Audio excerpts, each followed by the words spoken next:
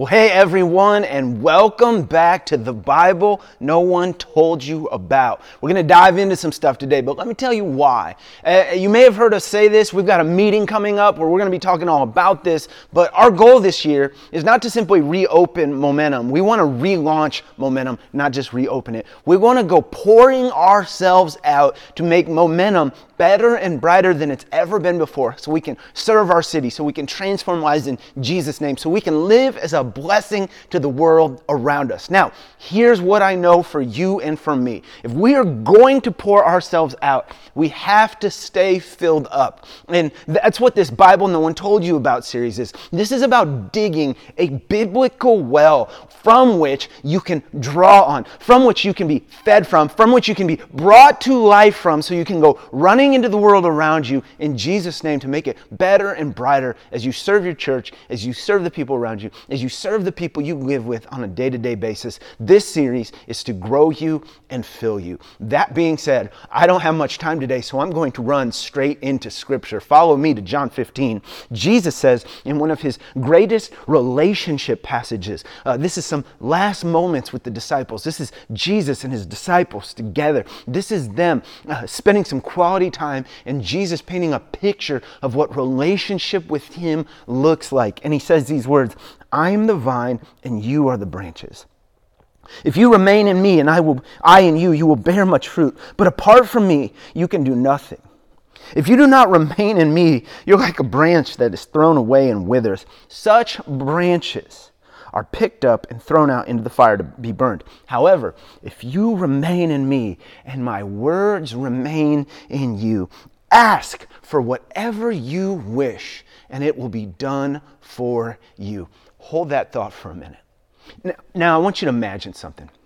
I want you to imagine some good friends of yours went out on a date. Maybe it's a married couple you know, and you know what? You watched their kids for them. Maybe it's college age young adult, like two of your good friends just went out on a date together and spent a whole, evening. It was just a great night, excuse me.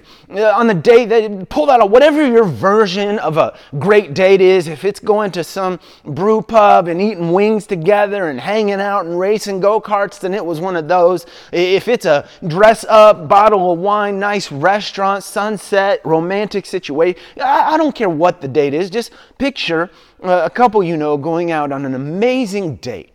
And later, you talk to your friend about how it went. Maybe it's the next day, or, you're talking and catching up later in the week, and you say, "You know what? Hey, tell me about the date." And your friend has this disappointed tone. And they go, "Yeah, I just don't feel, it wasn't great." You go, "What do you mean it wasn't great? You had all the stuff and the go-karts and the romance and all the," and your friend goes, "Yeah, honestly, I didn't love the date because I didn't get anything out of it." And you go, "What do you mean get anything out of it?" And then your friend goes on to explain, "Yeah, we were on a date and we spent all this time together, but we didn't make any big decisions. I didn't get any guidance on where I'm supposed to go and what I'm supposed to do. And I don't really have an impending crisis that I needed help with or needed to solve. So we just kind of sat there and we were together." And you'd be very right if you heard a friend to think that. See, you're already with me. You'd be going, "Wait, something's off in this relationship." You'd be going, "Wait, what about the wine and the romance and the time and the eye contact and holding hands? And what about the fact that you were simply together? Why isn't that in there anywhere?" And if you talk to a friend and they came back so functional and so practical saying, "I didn't get anything out of my date," although they spent all this time with that significant other, you'd immediately see a disconnect in their relationship. Now, here's what's interesting. It's so easy to spot that when you talk about two friends and their relationship with one another. But as Jesus followers, it is so easy for our faith in God to be reduced to something that simple. We're so practical. We're so busy. There's so much going on. You're raising kids. You're going places. You're trying to advance your career, get an education and all this stuff. And for us, our relationship with God can boil down to that. Did I get something out of it? When I opened my Bible, did I get something out of it? When I prayed to God, did I get something out of it? Did I answer? Did I get the wisdom I need? See, there's three big ones. And oftentimes our relationship with God gets boiled down to, I need help in a crisis. this. I want wisdom for a big decision, or I need God to do something for me.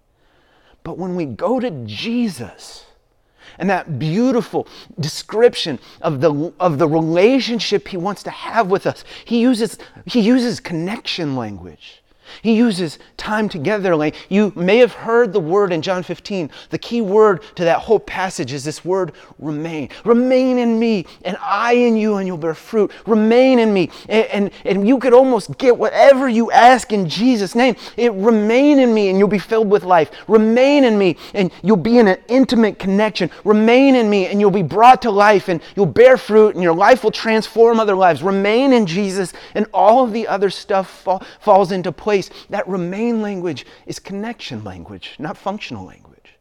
I looked it up in this Bible study tool I use, and the word remain is often translated in many translations as abide, to dwell.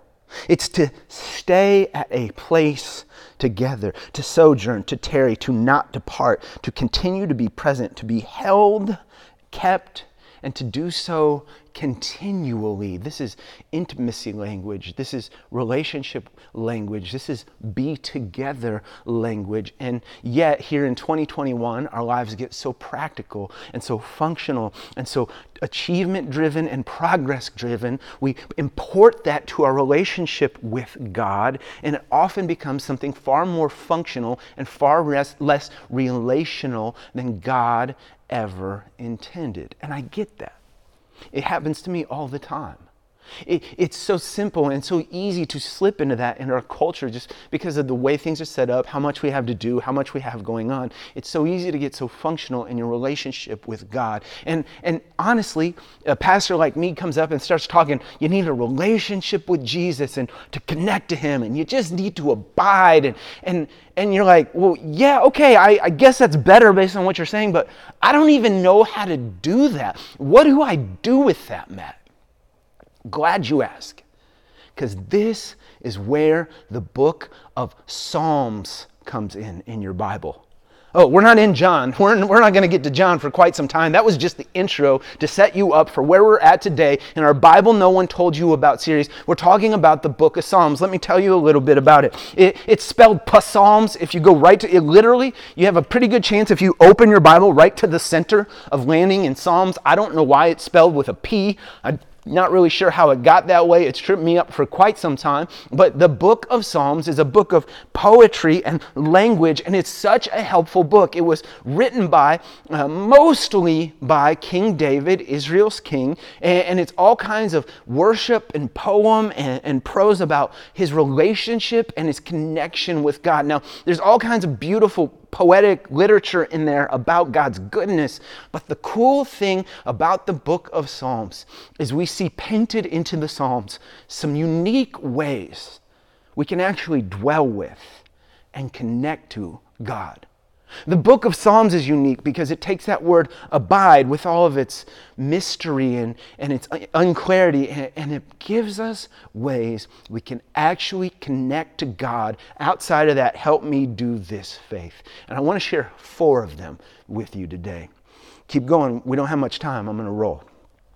The first thing we see in the Psalms is that you can connect to God by simply celebrating with Him. You can celebrate with God. I want you to listen to some of the celebration language that we hear in the Psalms. In Psalm 145, David just simply writes, "Great is the Lord and most worthy of praise. His greatness no one can fathom. One generation will commend your works to another. They'll tell of your mighty acts. They speak of the glorious splendor of your majesty, and I'll meditate on all of your wonderful works. They tell of the power of your awesome works, and I proclaim your great deeds. They celebrate your abundant goodness, joyfully, keyword joyfully, sing of your righteousness." Now, that's a prayer. And nowhere in it do you catch David and going, "Oh, by the way, could you please?" Or, "Hey, I'm not really sure if we're supposed to attack the Philistines this weekend. Could you tell me? Which career path? What is it?" No, he simply connects to God in a spirit of celebration. In Psalm 104, you get the same thing. How many are your works, Lord? In wisdom you made them all. The earth is full of your creatures. There is the sea, vast and spacious, teeming with creatures beyond number, living things both large and small. David simply stops and celebrates the beauty and the imagination of God as it's expressed in creation. Let me ask you a question. When was the last time you had the opportunity to do that? See, here's what I know. It can almost seem frivolous for a message or for a pastor to come and say, Matt, or hey, listen everyone, you need to celebrate God. You got to just look around. I don't have time for that. I mean, come on. I'm trying to clean up the sins in my life. I'm trying to make it to heaven and make sure my kids are... What are you talking about? It's so silly to just stop and talk celebration, but I would cause you to stop and think about it for a minute. It was the writer and thinker, Christian writer and thinker and philosopher, C.S. Lewis, who said these words: "Joy is the serious business of heaven." God's got joy wired into his being, and he desires for us to experience it. Another writer, G.K. Chesterton, wrote something that you might be able to relate to if you got some kids. Have you ever had that time where you had a little spare energy, so you grabbed one of your children and I don't know what you did, you threw them in the air or you spun them around, their feet came off the ground, or we got a few kids in tow in my house, so you can't do one without doing the others. Let me tell you something. When you throw the kid in the air and they land on the ground, what is the first thing they say? Again. I have never had a time where I was playing with my kids and they tapped out first. They say again until I'm utterly exhausted. And Chesterton took that phenomenon and applied it to God's character with these words. He goes, "For grown-up people are not strong enough to exult in monotony. Perhaps God is strong enough to exult in a monotony. It is possible that God says every morning, 'Do it again' to the sun, and every evening, 'Do it again' to the moon. It may not be automatic necessity that makes all the daisies alike. It may be God makes every daisy separately, but has never gotten tired of making them. It may be that he has an eternal appetite of infancy, for we have sinned and grown old, and our Father is younger than we." Let me decipher and decode that for you. You know what Chesterton is saying there? He's saying, maybe you're taking God more seriously than God is taking you. Maybe you've settled for a distant creator or a God who's out there doing more important things than your joy. And maybe God is a God full of joy, desiring for you to take moments to celebrate with him. Think of creation. Think of Psalm 19 painting a picture saying, "The heavens declare the glory of God. The skies proclaim the work of his hands. Day after day they pour forth speech. Night after night they reveal knowledge. In the heavens God has pitched a tent for the sun. It's like a bridegroom coming out of his chamber, like a champion rejoicing to run his course. It rises on one end of the heavens, makes its circuit to the other. Nothing is deprived of his warmth." And he's simply celebrating the goodness of God. When is the last time that you were able to do the same? John Ortberg writes in his book, The Life You've Always Wanted, it's God's intent that his creation would mirror his joy. The psalmist speaks of the sun, which comes out like a bridegroom from his wedding canopy, like a strong man runs his course with joy, not merely picturesque language. This is creation expressing God's own unwavering joy at simply being, at existing, and knowing existence to be good. As products of God's creation, creatures made in his image, we are to reflect God's fierce joy in life. Do you know you can abide in God? You can remain in Jesus by simply reflecting on God's goodness, by celebrating the things you see. I'm going to give you a sentence and a practice for each one of these. Here's what happens. When I celebrate God, I learn to relate to him as a good and benevolent creator. How do we do this? Spiritual practice, you pause and you take in something good God has made. Hang on, I want you to do that. Like literally, we're going to practice this together. Stop right now. Look out the window. If you're driving, peek up at the sky. If you're in a house, just find something outside and just pause and think of the God who made it. Can I tell you something? That's worship. That's connection. Yeah, we played a worship song in this online service, but what you did right there is as much worship as it is singing. That's good for me. Number one, I'm a bad singer. Number two, I have a lot going on, and I could dwell in Jesus. I could fulfill his command by simply stopping from time to time, moment by moment, for just a small moment and celebrate and take in the wonder of God's good creation. You can celebrate with God. Two, you can lament to God. See, we've talked about this before. It is good to share joy and have moments of great joy in your relationship with God. But God can handle your sorrow too. What is lament? Maybe that's a church word for you. It's just to pray your pain. When we read through the pages of these Psalms, we see David praying his pain. In Psalm 44, he says this, "Awake, Lord, why do you sleep? Rouse yourself. Do not reject us forever." Have you ever felt that way? Why do you hide your face and forget about our misery and oppression? We are brought down to dust. Our bodies cling to the ground. Notice here, David was not afraid to take his problems with God to God. See, often we have a problem with God. We take our ball and go home. David had the courage and the audacity to say, "God, I have a problem with you, and it is this. I don't like this anymore." I remember this other psalm, and hang on, let me slow down. I'll tell you two things about lamenting. One, I'll tell you, we tiptoe around God and nervous and he's this. No, can I tell you something? God can handle your pain. He can handle your language. He can handle your anger. He can handle your bitterness. He can handle your disappointment. And he can handle the words you choose to express those things to him. There's another lament in the Psalms, and it gets very graphic. And David is he's considering a nation that opposed and oppressed Jerusalem. And in Psalm 137, he prays these words as a prayer. He says, "God, remember those Edomites and remember the ruin of Jerusalem. That day they yelled out, 'Wreck it, smash it to bits, and you Babylonians, ravagers, a reward to whoever gets back at you for all you have done to us. Yes, a reward to the one who grabs your babies and smashes them on the rocks.'" Is that God's will? No. Is that God's heart? No. But can God handle language when you throw it at him in the face of hard times and sorrow and oppression? Oh, absolutely. He can handle it. You know the other thing I'll tell you about lamenting?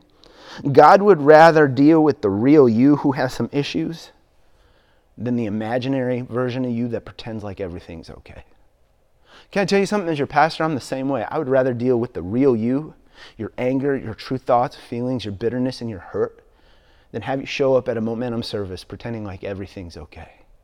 Because God can handle it. And you know, let's be honest. There's times in life where the only thing you have to offer God is sorrow. I remember being in 6th grade and going on a journey I never wanted to go on with my childhood best friend. At a sleepover one night, I remember we were hanging out in his backyard. His parents had gone to bed, and I had sensed something was a little off that day. And around 6th grade, I remember my good friend telling me, we found out my dad is having an affair. I didn't even know what one was until that evening. But man, as a close friend of that family, I could see the damage it did. I watched the home rhythms get upset. I watched his father leave the house for an unknown amount of time. I watched his older siblings deal with the disappointment and the frustration in their own ways. I watched the pain in my good friend's heart. And, his mom, it was that mom that had become like my adopted, like how your best friend's mom is kind of your mom too sometimes. And I would watch the pain of betrayal in this woman's heart. And to her credit, I remember watching as time unfolded. And she made every effort to reconcile and repair her relationship. It unfolded over the course of 7 years. I was there as his dad came back, and I was there as there was tension in the home as they tried to figure out or refigure out how to do life together. I remember the counseling. I remember hearing their stories. I remember seeing some good moments. I remember, here's what I could tell you. I remember my good friend's mother doing everything right to repair the relationship.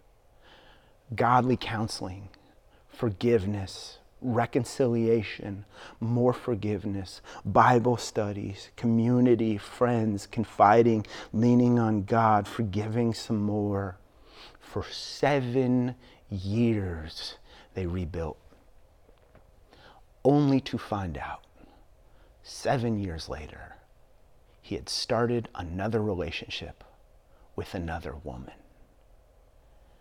And in midlife, my friend's mother realizes her dreams are gone.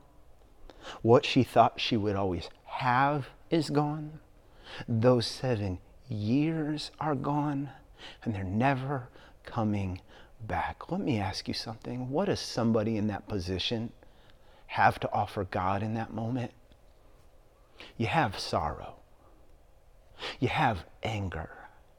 You have tears to offer, and that's about it. But God can handle it. He can take what it is you give him and bring comfort, healing, and you can fulfill Jesus' command. You can have a relationship with God even if the only foundation you have is pain. You can lament. When you lament, you relate to God like a true friend. Like a true friend. Emphasis on the word true, because when you're angry with God or you want to yell at him, curse, whatever it is for you, I'll just tell you something. When I go to my true friends, I spit it to them real. And you can do the same with God. Spiritual practice, I'll tell you what, it's pray what you got. And if all you got is bitterness, and all you got is anger, and all you got is tears, you can pray those to God and he can handle them. Let's keep moving. You can give thanks to God. Giving thanks is probably one of the most dominant themes in the Psalms. David is known as a man who walked with God intimately, who experienced God's presence frequently. And I think it's because of the way he gave thanks so much. I'll just tell you something. In your pursuit of God, there is something about gratitude and thanksgiving that attracts God's presence. And we have psalm after psalm after psalm where David is simply giving thanks. In Psalm 7:17, it says, I will give to the Lord thanks due to his righteousness, and I will sing praise to the name of the Lord Most High. 28:7, the Lord is my strength and my shield. In him my heart trusts, and I am helped. My heart exalts in my song. And with my song I give thanks to him. Sacrifice and thank offerings to God. Fulfill your vows to the Most High, and call on me in your day of trouble. I will deliver you, and you will honor me. Psalm 69:30. I will praise the name of God with a song. I will magnify him with thanksgiving. Let me cut to the chase. When I give thanks to God, I acknowledge him as my true provider.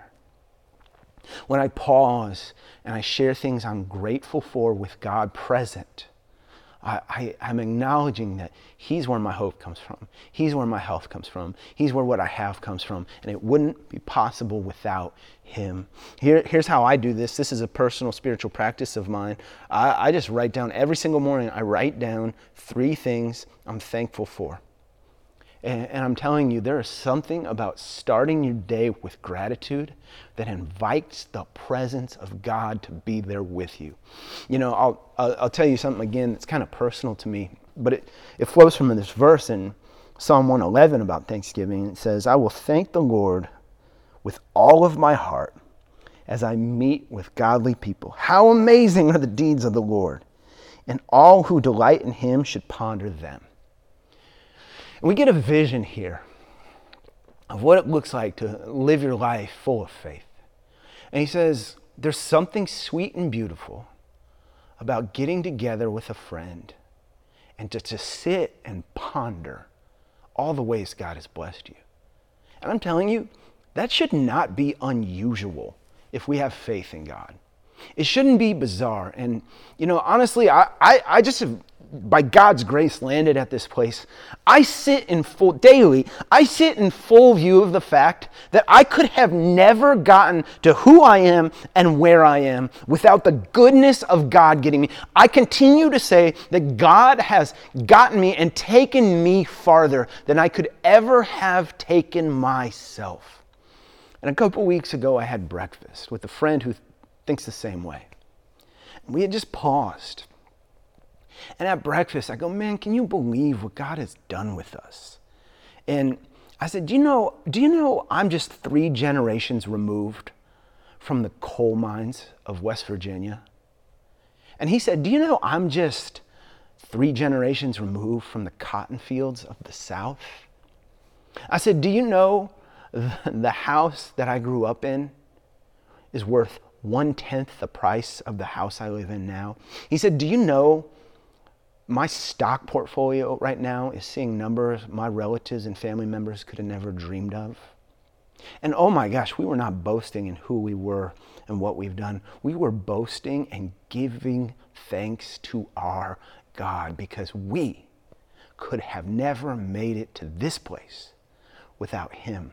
And I'll tell you the craziest thing that happened at that breakfast. It was like the presence of God came and sat down at that breakfast table with us to enjoy the celebration of his goodness. There is something about Thanksgiving that draws you to the presence of God. Here's one more, okay? You can confide in God. You can go to God for comfort. What do I mean confide in God? In times of trouble, in times of pain, and in times of hurt, you can confide in God. Psalm 18:2 says it like this: the Lord is my rock. He's my fortress. And this is a time where you truly needed a fortress to be safe and to be held. It says, and he's my deliverer. My God is my rock, in who I take what? Refuge, my shield, and the horn of my salvation, my stronghold. You can go to God for comfort. Psalm 18, verse 6. In my distress, I called to the Lord. What did I do in pain? What did I do when I was distressed? I called to the Lord. I cried to God for help. From his temple, he heard my voice. My cry came before him into his ears. You know, if you were to do more work on the Psalms and dig into them a little more, or the life of David in 1st, 2nd Samuel, 1st and 2nd Kings, you would know that there were times when David had to turn to God because he had nowhere else to turn. And that's why here at Momentum, let me tell you something. I'm not going to ever get down on people for only going to God when they need something, because that's better than not going to God at all. There were times when David fell on his face in front of God because he had nowhere else to turn. 1 Samuel 36, it says David's engaged in this battle and everything's gone wrong. It's upside down. It's dark. And it says, David was now in great danger because all of his men were very bitter about losing their sons and daughters, and they began to talk of stoning him, that is, to kill him. But here's these key words. But David found the strength in the Lord his God. Can I tell you something about these words? This is a dark passage. These are lonely words. These are not the end of my rope words. These are, I've let go of my rope and now I'm in a free fall and I need someone to catch me words. And it's, what did David do? It says he found his strength in the Lord. He had nowhere to turn but God himself. I can remember after having our daughter Lucy and our daughter Penny experiencing our first miscarriage. And you know, I'll tell you straight up, it affected Britt in way more serious and heavy ways than it affected me. But it ate me alive because there was nothing I could do for her to ease the sorrow. Oh, we felt all the pain of loss. We had names picked out and a hope and a future. We had all kinds of stuff planned for this life and what it would be and become, only to experience the pain of losing it. At the time, we were a part of a small group. And so, like we always say, we took what was going on in our life, we confided in our small group for help and for hope getting through this, for words of encouragement. And we share one evening, and I remember however it had played out. We had small group one week, and then the next week we were doing Halloween, and we had made plans as a small group. Britt and I threw the party. We made mole. We're going to eat mole, and we're going to take the kids around trick-or-treating. It's going to be this amazing time together, and man, I'll never forget. A week after telling our small group this, at our party, someone from the group decides that's the time to stand up and announce to the whole group that she's pregnant. I looked across the room at my wife's face, and it looked like she had been stabbed in the stomach with a dagger. She was wearing the pain of that insensitivity. We survived the rest of that night. And it was so bizarre because the place we were supposed to go to be healed of our pain had now become the source. And we had nowhere to turn but to God. But here's what I can tell you. He was there. We turned to him, we called on him, and he answered. And when we had nowhere else to go, we had a God who was there, who was understanding, and who was faithful. Can I tell you something? If you've been marked by pain, there's a God who can handle it and who can heal it. And I know that from my own experience. Here's what I know. When I confide in God, I experience God as my comforter and my healer. I wish it wasn't this way, but there's some connection between you and God that can only be grown when you experience meeting him in your pain. But when you do, it changes everything. What do? What's the spiritual practice? You go running to God in your time of need, and trust me, you'll find a God who's there for you. Now, we've covered a lot today. There's a lot of scripture and a lot of psalm. I'll recap for you. You can celebrate with God. You can lament to God. You can give thanks to God, and you can confide in God. But here's what I want you to see more than anything. Behind each one of these words exists a God who's craving relationship with you. Your responsibility is to simply lean into him. I love you guys. Have a great week. Peace.